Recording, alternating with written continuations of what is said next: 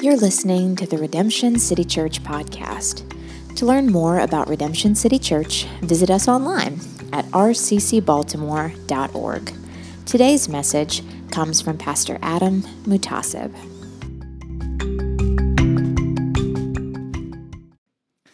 The song we sang, Not Here I Am to Worship, the one before that is called Display Declare. It's actually based on a mission statement, and Spencer actually wrote that song, and it's now available on Spotify, so if you'd like, thank you, Spencer. So hopefully the RCC revenue from our songs is just flying in. We got Hey Barnabas, we got Display Declare. We are really blessed, aren't we? And the thing we need most isn't a great worship leader or a great preacher or a great venue. The thing we need most this morning is God. And this morning we're going to see Him in Exodus. And today, I mentioned this earlier, we start this exciting adventure through this very famous book. And you might be asking yourself, why Exodus? Why would we do this book? Well, you obviously have not seen The Prince of Egypt, because you would not be asking that question if you saw the greatest animated film of all time. For the baby boomers out there, listen, we're really glad you're here. You have, the 10 Commandments, Charlton Heston, up there with the staff, right? I'm trying to reach all the demographics this morning. Gen Z, I don't know what you have.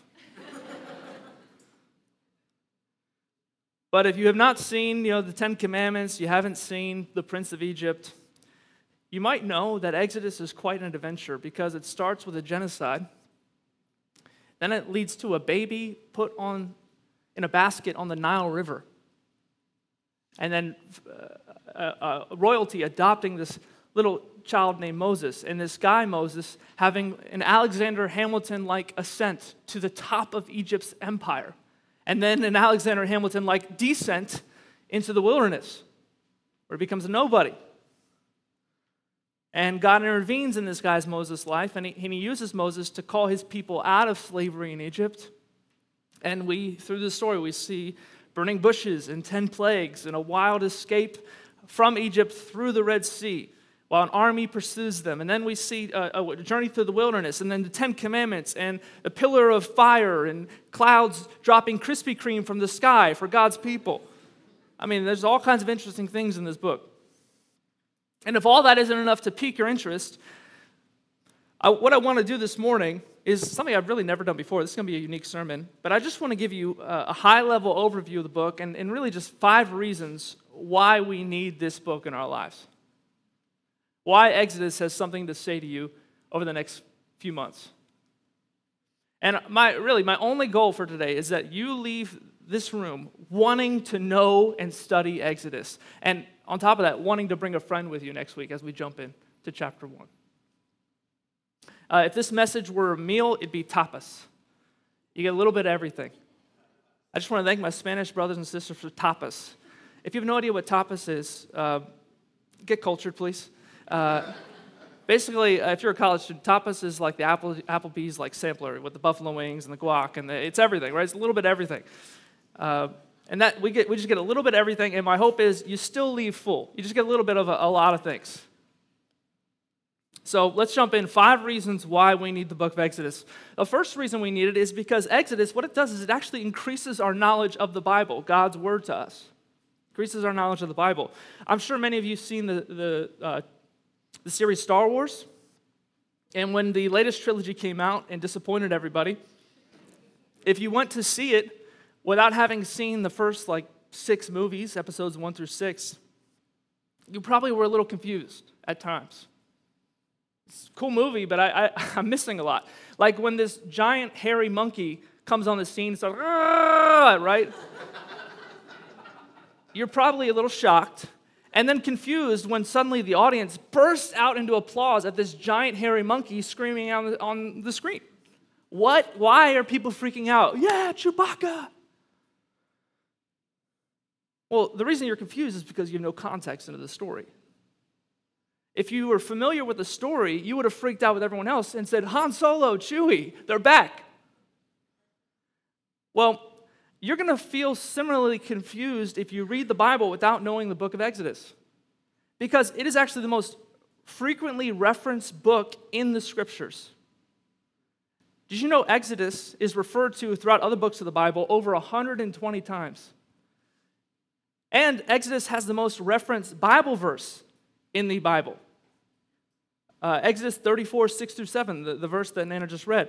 That verse is quoted more than 27 times throughout the Bible. In the Old Testament alone, actually. So it's referenced other times in the New Testament. So basically, Exodus 34, 6 through 7 is the John 3:16 of the Old Testament. That the Lord is merciful and gracious, slow to anger, abounding in steadfast love and faithfulness, keeping steadfast love for thousands, forgiving iniquity and transgression and sin, but who will by no means clear the guilty. The reason it's quoted over and over and over again is because it's a clear statement of who God is in the Old Testament, perhaps in the Bible. And it's referenced over and over again. And so what happens if we don't know Exodus, not just chapter 34, verses 6 through 7, but the entire book, is you'll miss really the theme and the points of the Bible because you have no context. And when you do understand it, you'll have these moments alone with God when you're reading the Psalms or reading the book of Hebrews or reading the Gospels even, where you get excited like Chewbacca jumps on the page in the Bible. Just think about that in your next quiet time. Basically, because what's happening is in the Psalms, in the Hebrews, in the Gospels, almost every book of the Bible, there's a callback, a reference to the book of Exodus. You see echoes of Exodus when Jesus climbs the mountain to meet with God, like Moses climbed a mountain to meet with God in the Gospels. And what happens, Jesus comes, and his face is full and shining of glory, right? Just like Moses' face shined like the sun in the book of Exodus. Or when Jesus feeds 5,000 people with manna from heaven, which is a direct correlation and connection to God providing manna from heaven to his people in the book of Exodus. And what happens? Jesus builds on that and calls himself the true bread or the true manna from heaven on which we must take to be sustained, to survive. In Romans 9, God uses Pharaoh as a living illustration of soteriology, or our study of our salvation. He says, I will have mercy on whom I have mercy, and wrath on whom I have wrath. And he uses Pharaoh from the book of Exodus as the example. And so if you don't read Exodus, you're like, I don't know what he's talking about here.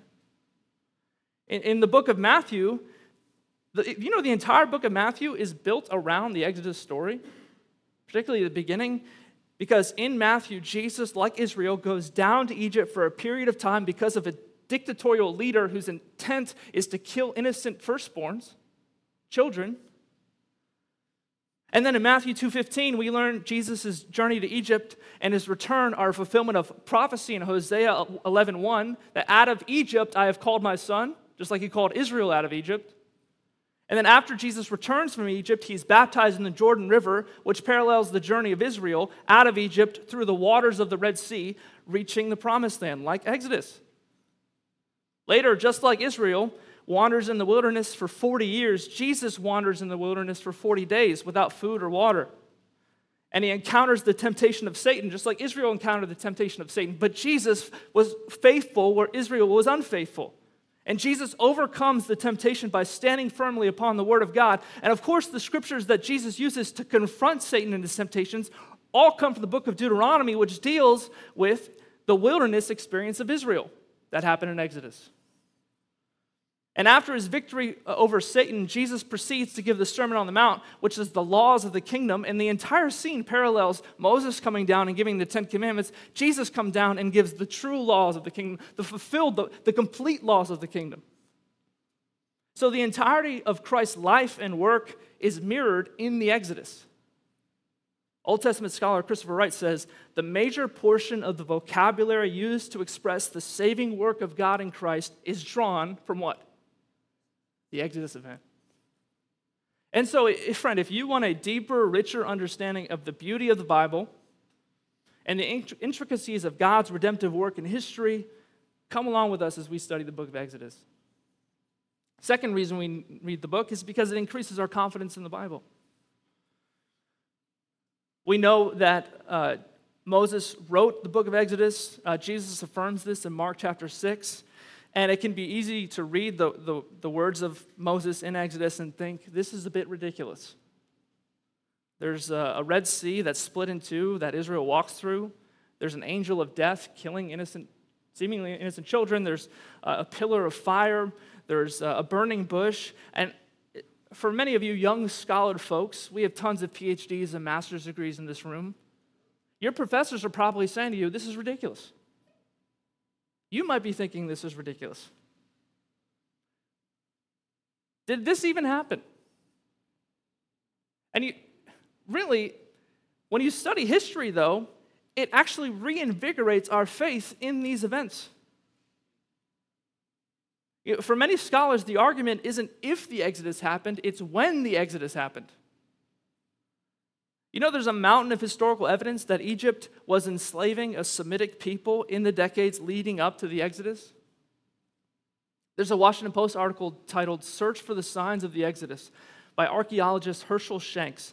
And he says, this is a secular article, that there is much evidence to support a 13th century Exodus.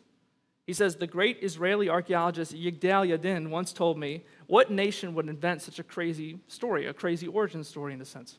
That they were slaves in Egypt, and they left that country and came to this country, and then make that the kernel of all their history. Even if you want to minimize the Exodus, there's a core of truth there. The likelihood, therefore, is that there was a real Exodus and a real desert wandering.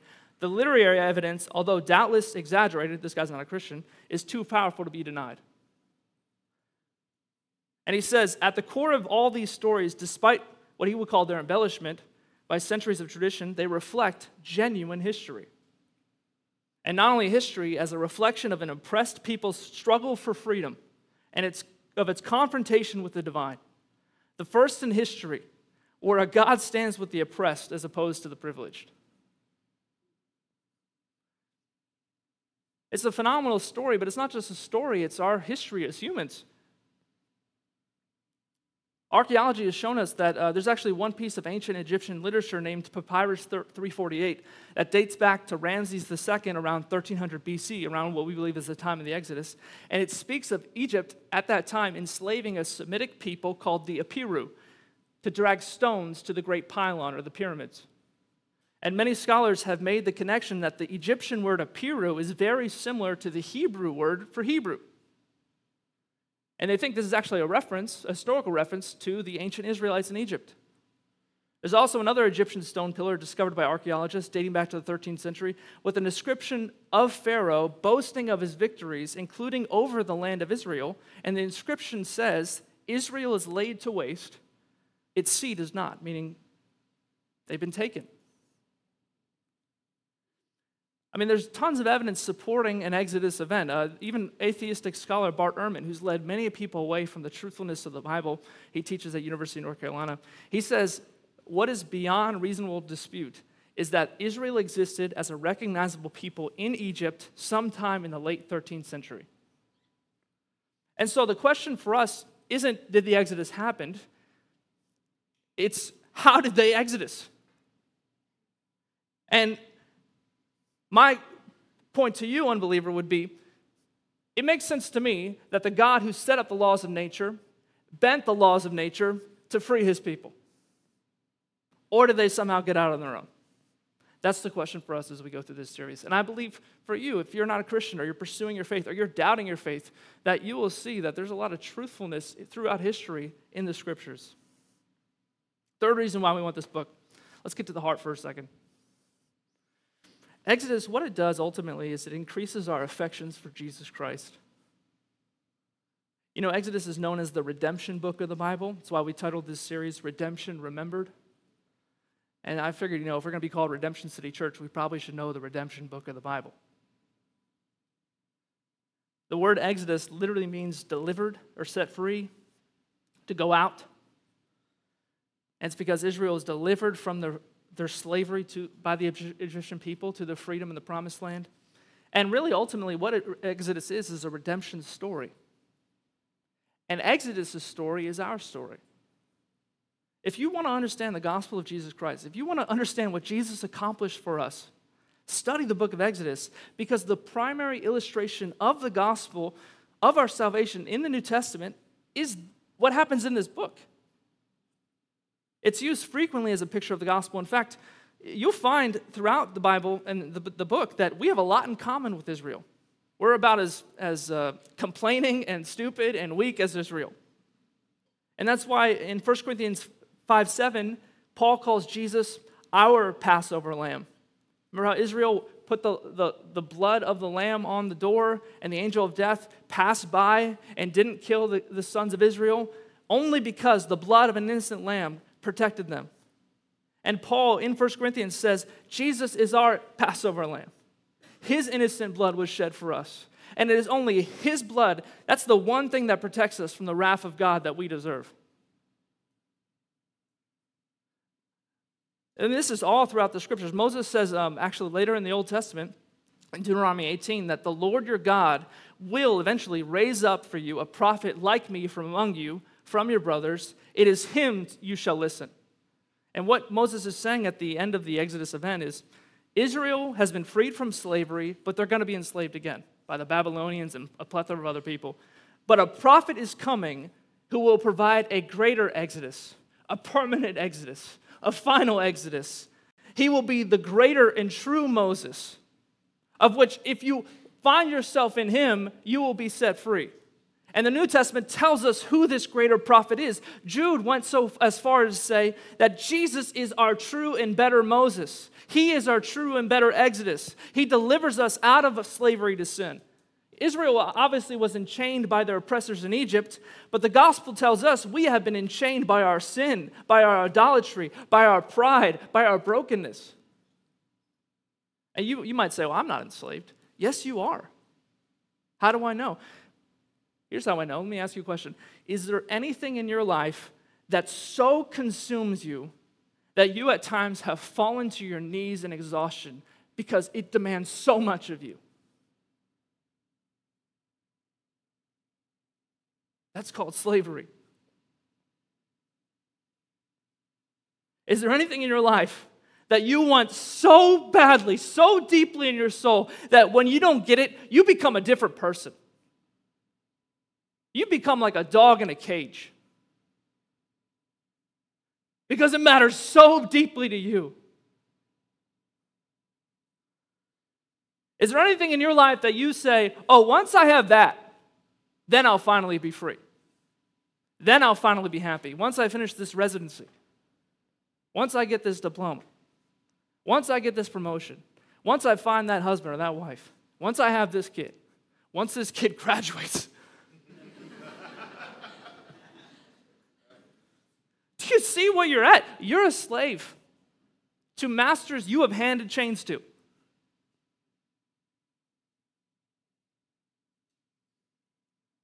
I have been enslaved, even as a Christian, by many things in my life. My career, people's opinions of me, my parents' approval, by money, by being comfortable, having the perfect family. All good things that can enchain us, drive us to our knees, turn us into different people. And the gospel of Jesus Christ is that he has come to break the chains of what we have enslaved ourselves with.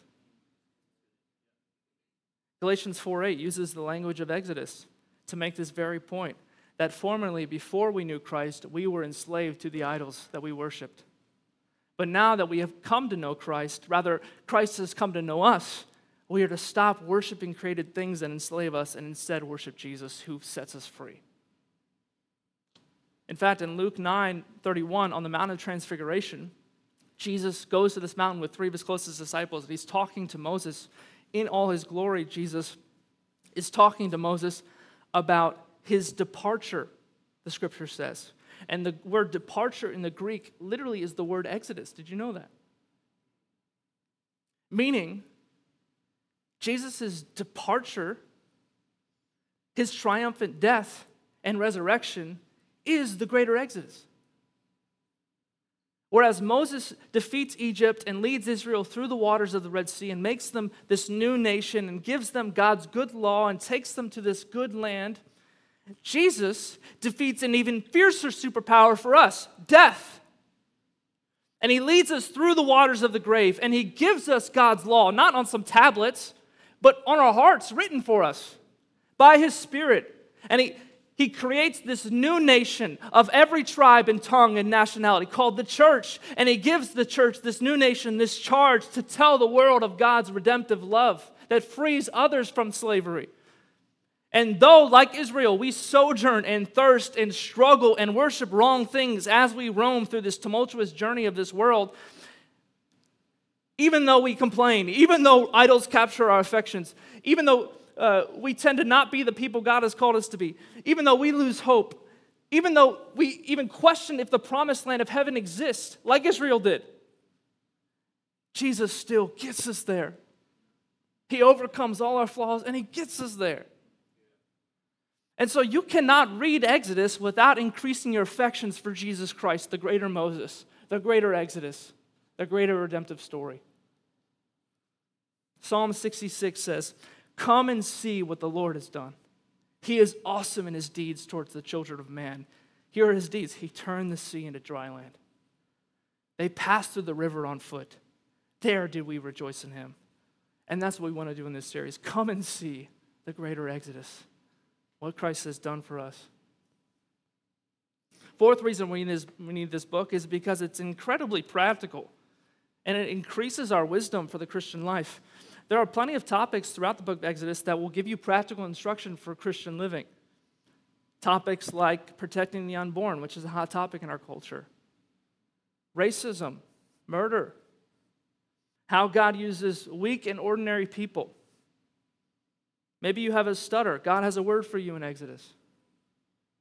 We learn about the importance of singing praise, how singing is important for the soul. We learn the importance of true community for the soul. We learn how to rely on God's presence daily, even when the circumstances around us are hard and difficult. We learn how to deal with your anger. We don't strike the rock like Moses did and keep us from getting God's blessing. We're patient and calm like Jesus. We learn about really practical stuff like leadership and delegation and the need to take counsel from others. Moses is working way too hard and needs to pass off some of that work to some of the people he works with. Anybody deal with that at work? Super practical. We learn about social justice. We learn about obeying God's word. We learn about idolatry and worship. Now, when we talk, we're in an inner city, Baltimore, right? It's mostly progressive, lots of young people. You want what's helpful now. Give me the Cliff Notes version. I got stuff to do. And so you might be sitting here like, great, Exodus. Like, why are we spending 4 months on Exodus? Can't we talk about something like specifically practical, what I'm dealing with, like anxiety? I got a lot of anxiety. Can we do a series on anxiety? Or parenting. Can we spend 10 weeks on parenting? Because I have no idea what I'm doing here. Or how do I live a purpose-driven life? Things like that. Good topics, right? Why would we spend the rest of this year going through this book? And here's my ultimate answer for you. My answer is the book of Exodus is ultimately about God. And what you and I need most is a right understanding and a right view of who God is. Because that shapes and affects every felt need we can ever imagine. And if you've come in here and you're like, gosh, I'm really anxious and I would really appreciate a series on how to overcome addiction or what to do with fear or how to address my doubt, what I want to say to you, friend, is Exodus is going to help get underneath and provide a foundation for all of those other concerns that will help address those for you. Because in Exodus, we get a view of God that can transcend all these things and give us a confidence in the God of the Bible who still lives today. And it is a poor understanding of God that leads to so many ills in our hearts, so many brokenness in our relationship. A.W. Tozer says that the most important thing, the most instrumental thing in our lives is what we think about when we think about God. And when we see God as he is in the book of Exodus, high and lifted up, splitting the Red Sea to save his people, molding the heart of Pharaoh to accomplish his eternal purposes, dropping donuts from the sky to feed his people when they're hungry, we begin to see that though medication and therapy can be very helpful tools, ultimately it is this God that gives calm and peace to our souls. How? Let me tell you how. Specifically when it comes to your anxiety. Everyone in this room, You live one of two ways. Either you trust God or you're trying to be God. You either trust him or you're trying to be him. There is no middle ground. Everyone in this room, ask yourself right now, am I trusting him or trying to be him? And the book of Exodus, what it does is it slowly frees you to see, I'm not God. Like, you should probably take that weight off yourself, friend. You can't be everywhere at once. You can't be everything for everyone. You can't fix everything. You don't know everything. You can't avoid every bad outcome, and it's not your job to. I don't know about you, but when bad things happen, I always turn inward and say, what did I do wrong? Tell that to Moses. Tell that to Jesus.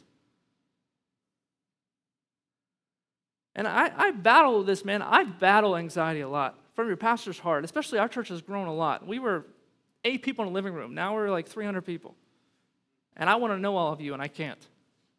I want to speak directly into all your life. I want to meet all your needs. I can't. I can't even meet my own needs. And I got 3 little kids who want me. I got an amazing wife who wants to spend time with me. And I don't know, I just battle like this feeling of I got to be everywhere at once. I got to avoid every bad thing that happens in the church. And I'll try and be God rather than trust him a lot. And this is why we need this book, because it reminds us someone else has that job. And he's a lot better than I am at it. Like, God loves me and is so powerful that he will drop 10 plagues on a nation to protect me. He's got frogs jumping around. He will turn the river to blood to save you. You have a God that can literally split a sea to lead you to where he wants you to go. He does not need your help. He'll get you there. He's watching over you. This is a crazy thought in the Bible that the Bible makes this point a lot. He knows your name. Andrew said that point last week. He knows your name. He knows your situation. He's watching. We find next week that Israel's crying out in pain, and God says, I heard their cries, and I'm coming. God has no panic. Did you know the Bible says God's sitting down right now? I don't know about you, but when I'm sitting down, I'm chilling. God's sitting down because there ain't nothing that's threatening him. Satan is not a threat. It's a tool for his glory. So whether you're battling an illness or a really tough job situation, or your house is messed up and you can't fix it, or you just have an ache in your soul, you can't discern what it is. Exodus reminds us that's not your job to fix all that. Sure, you have some responsibilities, but he's got the role. Maybe you're worried about the upcoming election. Yeah, God's going to figure that out. Daniel 2 says he appoints and descends kings. Maybe you care about your kids and you can't relax because you're always watching them. You are helicopter mom. Exodus reminds you, man, you can have fun. You can relax. He's watching them too. And what this does is it gives you what I call a gospel chill. I'm limited in my power. He's unlimited in his power. I'm limited in my knowledge. I can't answer all your questions. He can. He has no limit to his knowledge. I can't see everything or be everywhere. He can. He's outside of time and space. And the thing you and I most need for peace in our souls is to know the God of Exodus. And that's what the book gives us. Maybe you're looking for something else practical like parenting. Maybe you're like me and you got 3 little kids. I got 3 little boys, 6, 3, about to be 4 and 2. And my youngest son, who's 2 years old, has developed a new hobby. He loves running out in the traffic. Last Sunday, he literally ran out into the street during a green light. It's a game to him. He's like laughing and giggling as he runs. Ah! You're going to die. Sometimes we have to lock him in the house just to keep him safe. Like, it feels like for me, half the time when I'm parenting, I'm just trying to keep my kids from killing themselves. And the other half, I haven't eaten all day and I have a sandwich and they stick it down their pants or something. The other day, my oldest son, Aiden, colored himself green so he could look like the Hulk. You know how hard it is to get green off a child? My middle son the other day ran outside naked and peed on the sidewalk while the mailwoman was delivering our mail. What does Exodus have for me? How is Exodus gonna address this situation? Like, this mailwoman needs counseling. She literally had urine near her leg. Our mail comes very late nowadays.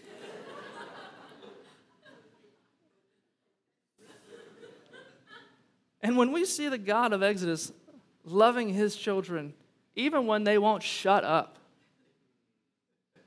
like, all you have, I just freaking saved you from chains and you're whining already. I just saved you and you're still doubting me. I mean, God is the ultimate parent in the road trip, and his kids are in the back saying, "Are we there yet? It's been 5 minutes." And when we see God's covenant faithfulness in this book, we become better parents. We don't need a parent series. We need an Exodus series so we can be the parent God is to us. Maybe you're looking for a life of purpose. Look at Exodus 34:6, the verse Nana read, that God, his character is one of grace.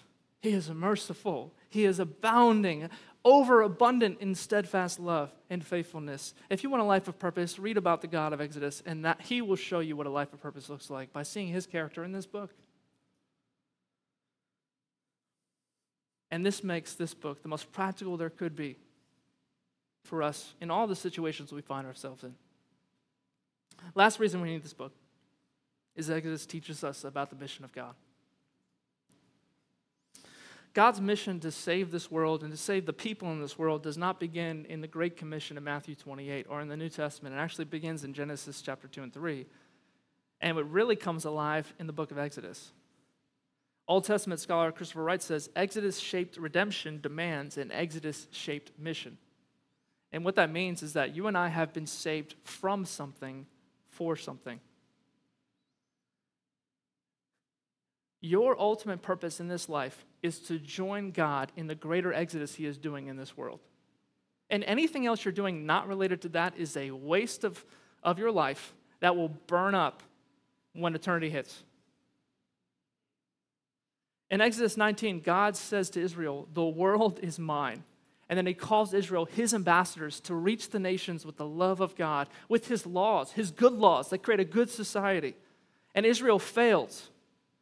And we come to the New Testament and find Christ succeeds where Israel fails. He fulfills the mission of God. And then he gathers us up as his people, and he sends us out as his people. And Redemption City Church, our ultimate purpose is not to get here and have a good time. Our ultimate purpose is to go out there and tell people about the greater exodus Jesus is willing to give to people in chains. And this mission that God has sent us out into is not just spiritual, but it is physical as well. We find in this book that God cares about our physical needs. God hears the cries of the enslaved and rescues them. He moves the flows of rivers to save children that are about to be murdered. He moves the heart of a princess to adopt an orphan. He sets up a new law and a new society that actually protects the poor. It doesn't just enable the rich. He sets up a law that has jubilee years, where like every 40 years, all debt is forgotten. College students would love that. We're trying in our society, it's not working. I'm not saying that's what we need to do. I'm just saying God looks out for the poor in this book, something that was unprecedented in this time period. We see a God who is on a mission to seek the welfare of not just our spiritual health, but our physical health. From the womb to the tomb, God cares for us. And God has not changed in his redemptive mission. He wants his church to help the vulnerable through foster care, through helping with unplanned pregnancies, through feeding the hungry, through helping the poor get back up on the feet and not just giving them $1 to be asking another $1 the next day. He's fighting against sex trafficking in the Bible. Like God, we are to be concerned about physical needs and spiritual needs. We aren't so physically focused that we hand out bread without mentioning the bread of life. But we aren't so spiritually focused that we hand the dying man a gospel tract while he suffers from hunger. Jesus rails on the Pharisees in the New Testament for tithing and obliging with religious rituals, for showing up on Sundays and tithing their 10%, but ignoring the weightier matters of the law, mercy and justice to the needy. Psalm 145 says, God has compassion on all that he has made. And there are 50 million slaves in our world today, more than ever in history. There are 125,000 kids in the U.S. foster care system begging for someone to be mom or dad. Recently, our Baltimore City foster care system was too full that they were putting kids in hospital rooms. About 1/4 of Baltimore City residents live below the poverty line. And there are 3.4 billion unreached peoples in our world that likely will go their whole lifetime without hearing the gospel of Jesus Christ that saves them from their sin. And so, in this book, we learn our role is to be like Jesus, to be like God in this book, to meet physical needs, and not just focus on electing the right politician or handing out a sandwich or scratching an itch that will just be itchy later. We want to set the captive free and tell them about Jesus Christ so they're not enslaved by other captors and idols in this world. And at the same time, our role is not solely to meet spiritual needs where we run our programs, do our gospel communities, build our buildings, install our elevators, while the slave remains in his chains. Our role is to be like the God of Exodus, a God on mission to rescue the oppressed of their physical needs, all the while telling them about their biggest spiritual need, Jesus Christ saving them from their sin. And if you're in this room right now, that is the call of your life. That is the most important thing you can be doing with your life. And that is the central truth of this book. The central truth of really the Bible and Exodus is God has been setting a people apart for himself. A people to display his glory to, and a people to display his glory through. He has gathered us up as his people. He has shown us his glory in Christ, and now he wants to reflect the glory of Christ through our lives.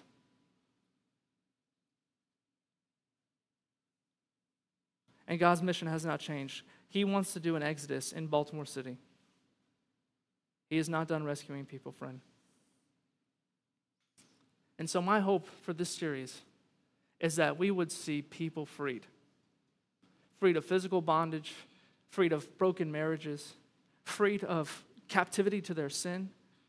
Man, wouldn't it be, I would love for every week of this series to see the baptismal filled with an orphan who's found a new family, filled with a single mom, filled with somebody who was formerly homeless, filled with a former addict, filled with a burnt-out young professional whose life is their job, filled with a college student who used to struggle with doubt.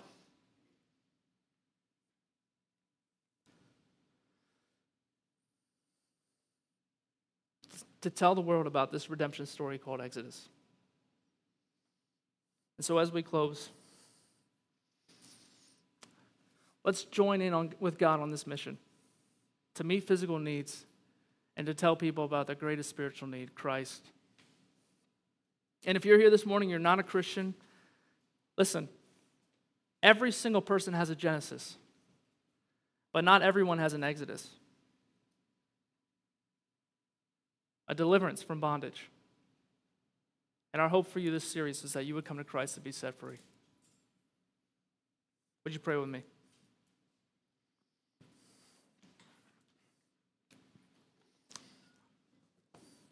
Lord Jesus, we recognize that we are so fickle, so prone to wander. We often worship things you have made rather than you. Our money and our joy and our time often flows to lesser things than your mission and, more importantly, you. And Lord Jesus, I pray for anyone in this room that they would not just have a Genesis but an Exodus. That would be set free from sin and brought into the freedom known in the church of knowing Christ. We pray for the Christian in this room that they would give their life to the mission of God, that they would see the Christ of the Scriptures and be like the Christ of the Scriptures, that they would be Christ's ambassador in this city, telling everyone they know about Christ and meeting physical needs along the way. And we pray you would do abundantly more than we can even ask or think or imagine through this series as we go through this wonderful book. Do a new exodus in our city. Help us see lives change, we pray. In Jesus' name, amen.